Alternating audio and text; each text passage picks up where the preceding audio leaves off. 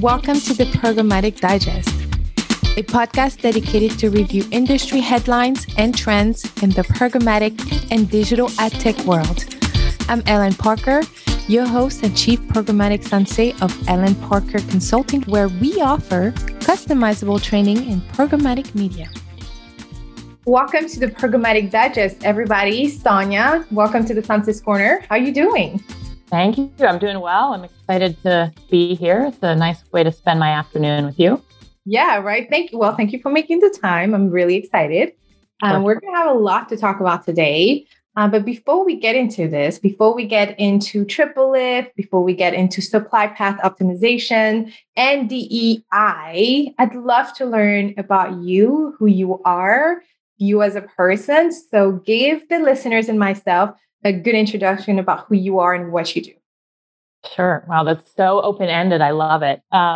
So my name is Sonia, and I live in the San Francisco Bay Area.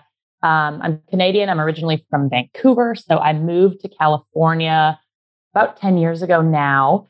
And I have a very atypical career path, I would say, in programmatic. I feel like most of us do. Most of us weren't like, when I was 7 years old, I wanted to be an ad tech. Maybe some of you did, and that's cool. But for me, the first 6 years of my career, I spent working for the Vancouver Canucks, which is an NHL team based in Vancouver. It would be sort of like working for like the Lakers or something, I guess. Yeah. Hockey. Canada and hockey. Yeah, exactly. So I worked in sales and service. And then I moved over to what we called at the time web and new media, which has like morphed into digital and social. I think I'm dating myself a little bit, but I worked there for 6 years. And then I decided I wanted to move to California. Mm-hmm. So I decided to start a business, which was a blow dry bar. And at the time, wild, right? Cool. That's really cool. And I like didn't know much about hair other than like, okay, I have it, right? So how hard can this be? But it was really fun. I did it for 2 years. I learned a lot. And we turned it into a pretty successful business. I sold that business. So I kind of got to flex my entrepreneurial muscles for a while. And that was back in 2014, San Francisco. There was like startup phase. There were technology companies everywhere. Everybody was getting funded. So that's when I really got into ad tech. I joined a company called Vyrule, which was a programmatic video platform. And I led our relationships with publishers and SSPs and exchanges. And then a couple years later, 2016, I joined TripleLift. So I've been here for 5 years now. Oh, wow. Which has been amazing. Watching the company grow from, I think when I joined, we were at like 40 million or something in terms of revenue. And we'll do close to a billion this year. So atypical hockey, hair, programmatic. But like we all have an origin story. So that's mine. Yeah. That's awesome. Wow. A blow dry bar. Is that what you said? That's really cool. That's a really cool business. It's I love the journey because I like to highlight the journey from the guests because you're right. It's atypical. Like we don't always think about it. I knew I always wanted to be in marketing, but I'm pretty sure until I was like maybe in my mid-teens, I did not know I wanted to do a lot of other things. So, so I've obviously programmatic is part of a marketing branch, but thank you for introducing yourself. So what do you do now at TripleLift? Yeah. So just starting with TripleLift. So we are really a technology company that sits, I would say, at the intersection between creative and media. And so our vision is really, it's always been reinventing ad placement across different mediums. And so we started doing that for native advertising, which was, close to 10 years ago when the company was founded. And I think that's what a lot of folks in programmatic probably know us for is TripleLift equals native. But now we're doing some really exciting things in CTV and online video and display. And our business actually in those channels, surprisingly, is even larger than our native business today. So that's really become a huge part of what we do. There's a lot to be excited about there. We were acquired a few months ago by Vista Equity Partners. And so that's going to help us supercharge that mission globally. And I think we're really going to be leading with CTV in this next chapter, which is exciting. So I will say, like, we're definitely at that phase where we're going through an evolution. Yeah. But through that, all of our core tenets have remained the same. You know, we're doing things to make advertising better for everyone, and that includes improving user experience by changing the kind of canvas that advertising lives on, but also helping media owners monetize their content in a much more user-centric way. So that's the Triple Lift Now story. And then where I fit into that story, so I'm the VP of the platform partnerships team. So my team specializes kind of in the platforms ecosystem. So think of, you know, demand side platforms like Google's DV360 or the Trade Desk or Amazon DSP. My team of 17 leads our partnerships with more than 60 DSPs that are plugged into our exchange today. So we work really closely with our sales team, who is there to help advertisers, you know, deliver on Triple Lift. And then also we work really closely with our technical teams to ensure that our integrations are all healthy and best in class, and we're sending the right stuff to our DSP partners. So that's kind of where we fit inside of it. So you help advertisers and publishers decode the supply path optimization. Yep. Somebody listening to the introduction of Triple Lift is probably saying, but oh, that's great, but how do I get to remember Triple Lift in my day-to-day, specifically from a buyer perspective or from an ad ops perspective, right? From a buy side or sell side perspective. How can they see Triple Lift as a partner, simply put? Yeah, it's a great question. So depending which side of the advertising ecosystem you're on, I think the cohesive layer here is, if you are looking, let's say you're an advertiser, if you're looking for a transparent, high quality, direct path to supply in channels like native or CTV or video or display, and you want to activate that programmatically through your DSP of choice, you should be working with Triple Lift, whether it's in the open exchange or in a deal environment. And we do have a lot of creative specialties for sure. We always have. We started that with our native side. And on the publisher side of the coin, we've, I think, made a name by working directly with the largest publishers in the ecosystem. So when you talk about supply path optimization, so much of that is ensuring that you're working directly with your partners and you're not paying additional ad tech tax for something that's not adding a ton of value. So we've really built our business based on our direct relationships with our advertisers, with our DSPs that we work with, and with our publishers. And we do that to allow campaigns to scale. Got it. So what's your point of view on third-party deprecation? Oh my goodness, how much time do you have? So it's funny, right? Like 3 minutes short. Okay. I do want to ask another question. So I just thought about it. So what is your, not Triple Lift per se? Of course, you can bring their point of view in here if allowed. Yeah. But what's your perspective as a marketer, as an expert in the field? Yeah. So I think that it's interesting. Like when the announcement initially came out, however long ago, when Google said, we're killing the cookie, everyone in every company freaked out and did all this stuff. And then, we were kind of on pins and needles. And then Google came out with the additional announcement and said, actually, we're going to delay it because we don't think we're quite ready. And then everyone kind of sat back a bit and said, oh, we've got plenty of time. Well, here we are again. And we're like, oh, goodness. Great. Yeah. It's like that human truth of procrastination. So now, we have a year to figure this all out. But overall, I think that cookies are kind of an antiquated way for us to approach programmatic advertising. They made sense for a very long time.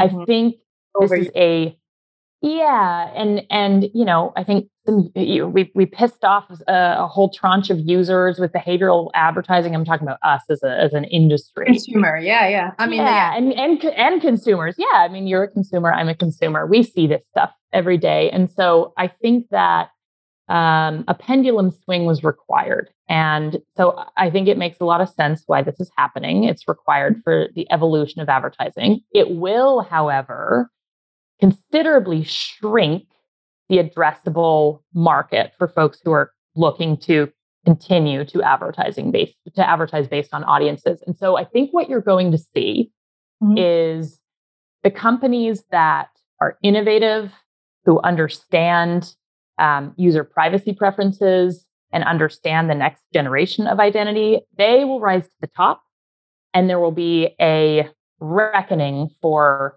most other companies. So we've been talking about consolidation for years. Yeah. This is just another headwind that's going to significantly fast track that process. So I think the good will get better, and the mediocre and the not so great, I don't think those companies will exist anymore. Yeah. Wow. Okay. So I had a follow-up question, and then you said that, and now I'm like, that was a hot take, right? I'm just here to throw some hot takes at you. Okay, cool. So let's shift back to supply path optimization before we talk about diversity, equity, and inclusion topic, and we close. What are 3 to 5 best practice guide tips from Sonia when it comes to SPO? What is, and maybe we can break it down even better from a buy side perspective. What are 2 or 3 things you want people to remember when it comes to looking at SPO? And from a sell side, what are 2 to 3 things? So let's start with buy side. What are your tips? Like, you want to know this and this, not so much regarding for TripleLift, but based on what you've seen in your day to day, how can we utilize your expertise into our day to day? Yeah. So for supply path optimization on the buy side, which is where I spend most of my time on the demand side, I would say that advertisers should be mindful about which supply partners like TripleLift or other SSPs and exchanges they are working with, and they should be deliberate about that. So years ago, the programmatic, approach was target everything, buy in the open exchange, allow the bidder to do what it does, right? More is more, scale is scale, just deliver at all costs. Big data. Yeah, big data. And now I think that what we're seeing like agency holding companies working directly with SSPs like TripleLift, and they have these short lists that say, we've gone through a rigorous evaluation of supply partners, and instead of the 85 exchanges that we were buying on before, we've seen that we can get the same value extracted from working with just 8, for example. And that gives them, frankly, more negotiating power. And it's better for everybody to be working directly with. So I think on the buy side, know who you're buying from, be deliberate who you're buying from. Don't just buy from everybody. Yeah. The other point, I would say another best practice would be understand the supply path optimization tools that are available in your DSP. So depending which DSP you use, nearly every premier DSP now has things like allowing you to only buy inventory that is sourced directly. So if it has been resold, you can block that. There are some cases where resellers can add value. I won't get too much into that, but generally speaking, you're going to want to work with SSPs who are working directly with the publisher. There's very few reasons outside of that. So those are your best practices on the buy side. On the publisher side, I would also say that fewer is becoming better. So when header bidding came out, publishers would want to work with, I have 20 SSPs, right? And I'm just going to allow everyone. Yeah. Publishers don't have a ton of staff to maintain those partnerships, and that's tricky for yield ops. So I would say pick your partners that you really want to double down on, who you want to drive the majority of your yield. That also gives publishers more negotiating power to co-develop things with their supply partners. So I think fewer is also better on the supply side. And lastly, on the pub side, understand what the demand side is doing for supply path optimization. So I will give you an example. The Trade Desk, which is one of the preeminent DSPs, recently came out with an initiative around marketplace quality that is super publisher centric. And it requires publishers all of a sudden to know this whole host of information and implement these signals that the trade desk has requested them to implement in order to improve the industry and have the most efficient partners rise to the top. A few years ago, publishers didn't have to worry that much. Their SSP would handle it. Like, let us know, give us the notes at the end of the year. Now, all of a sudden, publishers and DSPs are sitting at the same table. So keep tabs on what the DSPs are doing and leverage your SSP to do that as well. And I guess going back to the example of the trade desk, they're doing this because they want to be the leaders in terms of good supply inventory for their own brand, since they're DSP. Yep. They're taking that leadership. So I like, so let's recap some of the points, because I like that because you said, like, know who you're working with, and sometimes less is more. And I absolutely agree that with this principle, it's definitely the case. Even when optimization, when you're looking at your inventory, when looking at the impressions, you're looking at your KPIs, sometimes you have to remember that inventory concept. I also like the fact that you're calling out that DSPs have certain level of settings. And if you don't know what we're talking about, I encourage you to open DV360, the Trade Desk, or any of the DSP that you're working on and select and test selecting resellers. Don't allow resellers, only work with direct. So just on that point, can you briefly refresh our memories in terms of what a reseller is? You don't have to give any outside perspective, but like, just let us know, like, what's the difference between a reseller and like a direct? Absolutely. So when you think about the programmatic chain, somebody's working directly with the publisher. So let's say it's an SSP like TripleLift working directly with a publisher like CBS Interactive or BuzzFeed. That's a direct relationship. If the DSP is buying that impression through TripleLift, that's a direct impression. But there's a large component of programmatic transactions that don't go that way, because there's an incentive in programmatic for an ad exchange to partner with as many other ad exchanges as possible. So they may have a direct relationship with the publisher. They may also be buying from an exchange that has a direct relationship with the publisher. And so I think about it like, when you're buying tickets for a concert, right? You can buy them from Ticketmaster or whatever. You can buy them direct from the source. Usually when you buy through, a scalper or a company that sells resold tickets, you're probably going to pay a premium for the same product. And there might even be some concerns around the validity or the quality of those tickets. Are they going to work when you scan them at the door?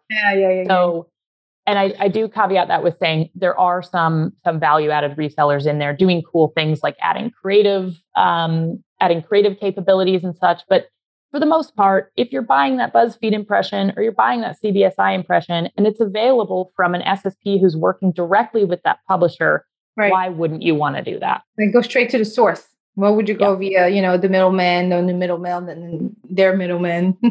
Yep, exactly. That's a great segue, or somewhat of a segue, into the next topic. So thank you for clarifying that. I wanted to talk to you about diversity and equity and inclusion.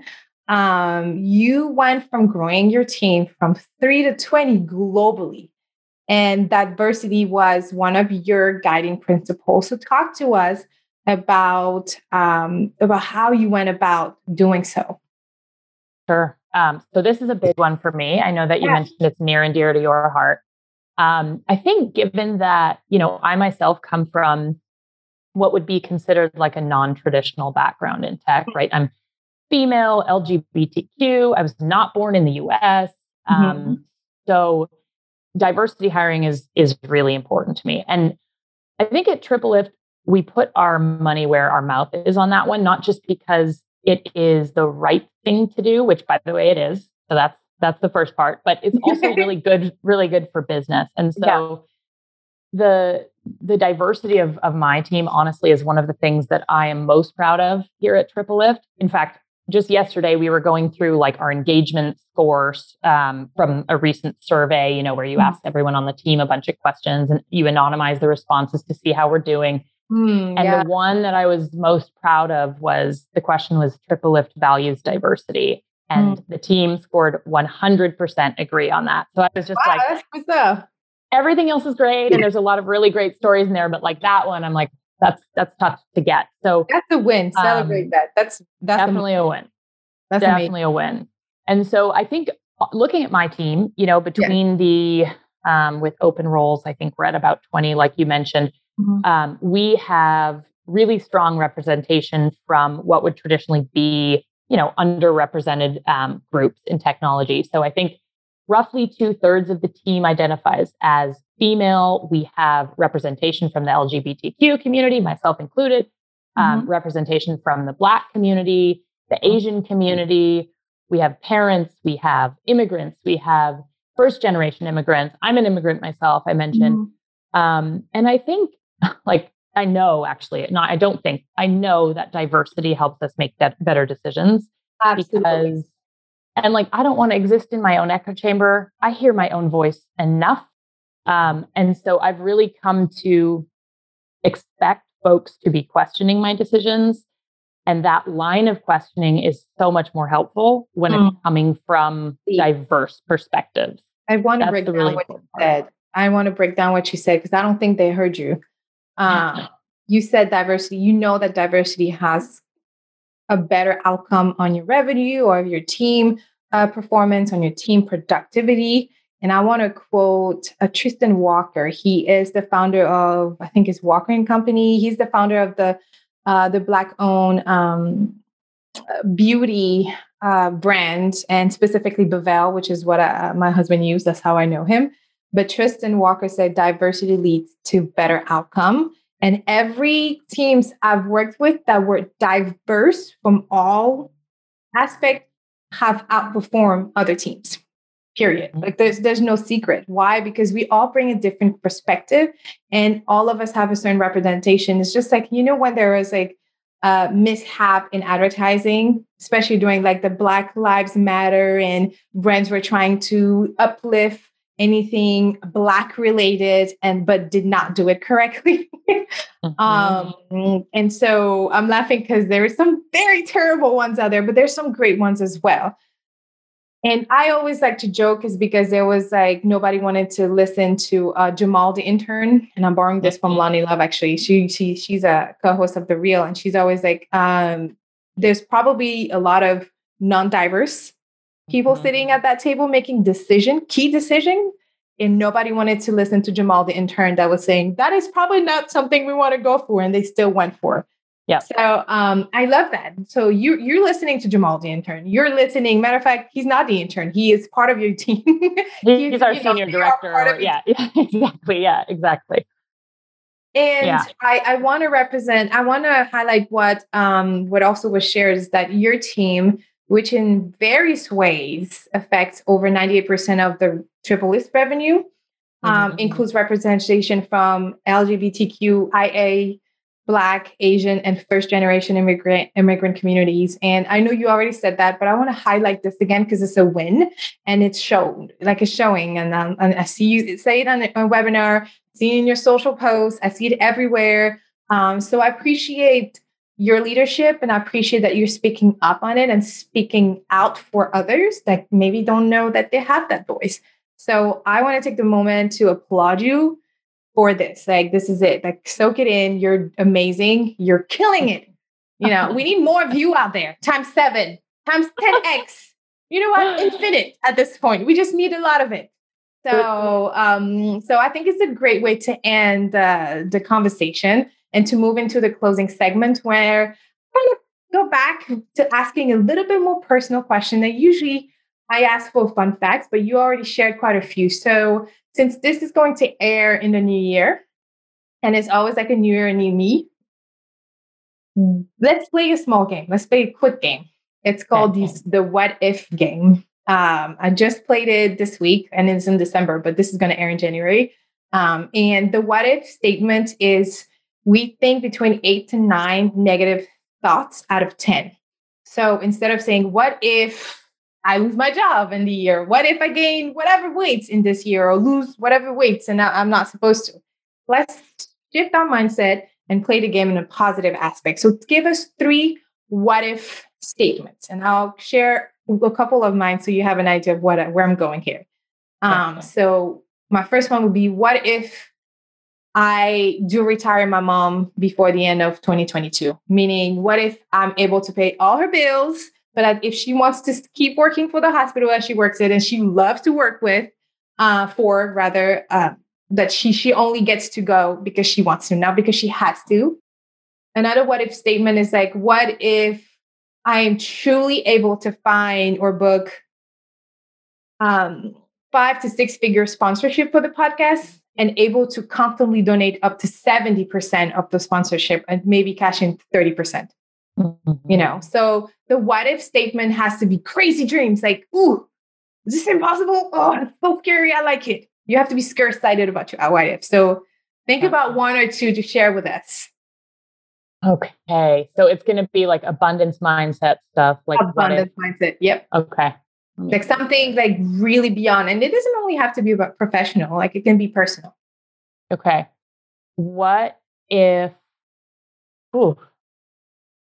I am able to, okay, this is going to be really lofty. What if I am able to genuinely strike balance across every category in my life and show up as my fulfilled and most authentic self? Ooh. That would be one. And I'm talking here about like work, friends, family, relationship, everything. Being authentic you. Ooh, that's good. That's going to be what if, because aren't we all chasing that at the end of the day? We can call it whatever we want to call it, but that would be one of them. And then the second would be, what if I am able to build? So I'm really passionate about real estate and real estate investing. It's like a really fun side hustle for me. What if I am able to expand that into a meaningful center of, business and entrepreneurship to create a world where X number of years from now, when we've all ridden off into the ad tech sunset, that can be what funds my dreams and adventures and travels. So that'll be my what if on that side. So if I hear you correctly, I think those what ifs are not big enough. I think you're absolutely capable of doing it. I think you can be the real estate mogul that you want to be within the next 2 years because you have the energy. Okay. You already have the heart. Seems like you have a passion if you're a side hustle, I know that in our industry, it's like, oh shit, she has a side hustle. Ooh, no, but like, y'all, come on. Our job does not define our identity, right? So it's okay to have passion and hobbies around it. And if your hobby makes you happier than your 9 to 5, maybe it's something you want to consider in the next year or so, or even tomorrow. Who knows? Yeah. But I love the fact that you are going above and beyond first from your own perspective. Like being authentic is really real for me. And I always strive to being it. But I'm so used to code switching at work. Yeah. Then even now that I have my own business, I have a programmatic solution business and I train agency partners or brand partners, how to run a campaign correctly, like from a trader's perspective, from an operational workflow. So that's what I do. But even though I'm still the boss bee, I still have to code switch sometimes. And I'll hear myself out loud and I'm like, well, that's not me. So why would I say things? But you're so used to like code switching. And then that goes back to our diversity conversation. I was told multiple times as the Black woman on the team, just to like, you might be too passionate about this client, or you might be too passionate to work with the client. And it would be like an everyday brand. Like, what? What am I? Yeah. Okay, cool. I'll just not be on this account, I guess. But thank you. Thank you so much for being you. Thank you so much for, again, thinking bigger than what is in front of you and always projecting positivity in our industry and projecting diversity. I think we definitely need like so much more of you. And I hope, this is recording in December, they'll be live in January, but we wish you a happy, happy, happy year. And this is not the last time we're going to talk about Sonia, okay? Her name is spelled with a J, but it's Sonia. She say like lasagna, lasagna. I mean, not lasagna. It's Sonia, not lasagna. Oh my God. That's actually all of my social handles are lasagna. So don't worry, you're onto something here. Yeah, you got it. There you go. So all of your information will be included in our show notes, which can be found everywhere on social media that I am on social media, LinkedIn and Twitter, Instagram, you name it, and TikTok, hopefully. But if anybody has a quick question and want to reach out to you, what is a quick email that they can pick from this conversation? Sonja@triplelift.com. So SONJA @triplelift.com. Okay, perfect. Well, thank you so much for dropping by, Sonja. You're amazing. Thank you. And this is not the last time we'll talk. So thank you so much. Indeed. It was a pleasure. Thank you so much for having me. Take care.